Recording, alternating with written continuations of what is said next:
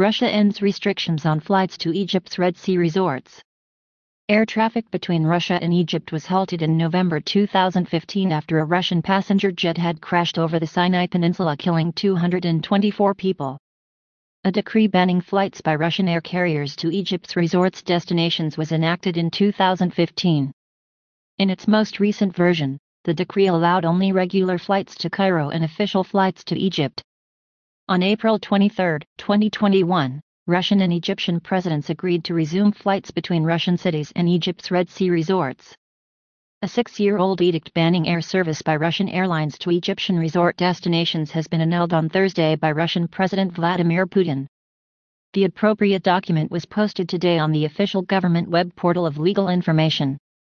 In its most recent version, now annulled by Putin, the decree allowed only regular flights to Cairo and official flights to Egypt.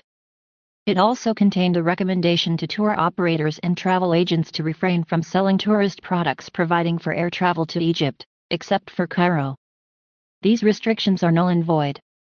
Air traffic between Russia and Egypt was halted in November 2015 after a Russian passenger jet had crashed over the Sinai Peninsula, killing 224 people. The Russian Federal Security Service, FSB, qualified the incident as an act of terrorism. In January 2018, Putin signed a decree allowing to resume scheduled passenger flights to Cairo, but charter flights to Egyptian resorts remained restricted. On April 23, 2021, Russian President Vladimir Putin and Egyptian President Abdel Fattah el-Sisi of Egypt agreed to resume flights between Russian cities and Egypt's Red Sea resorts.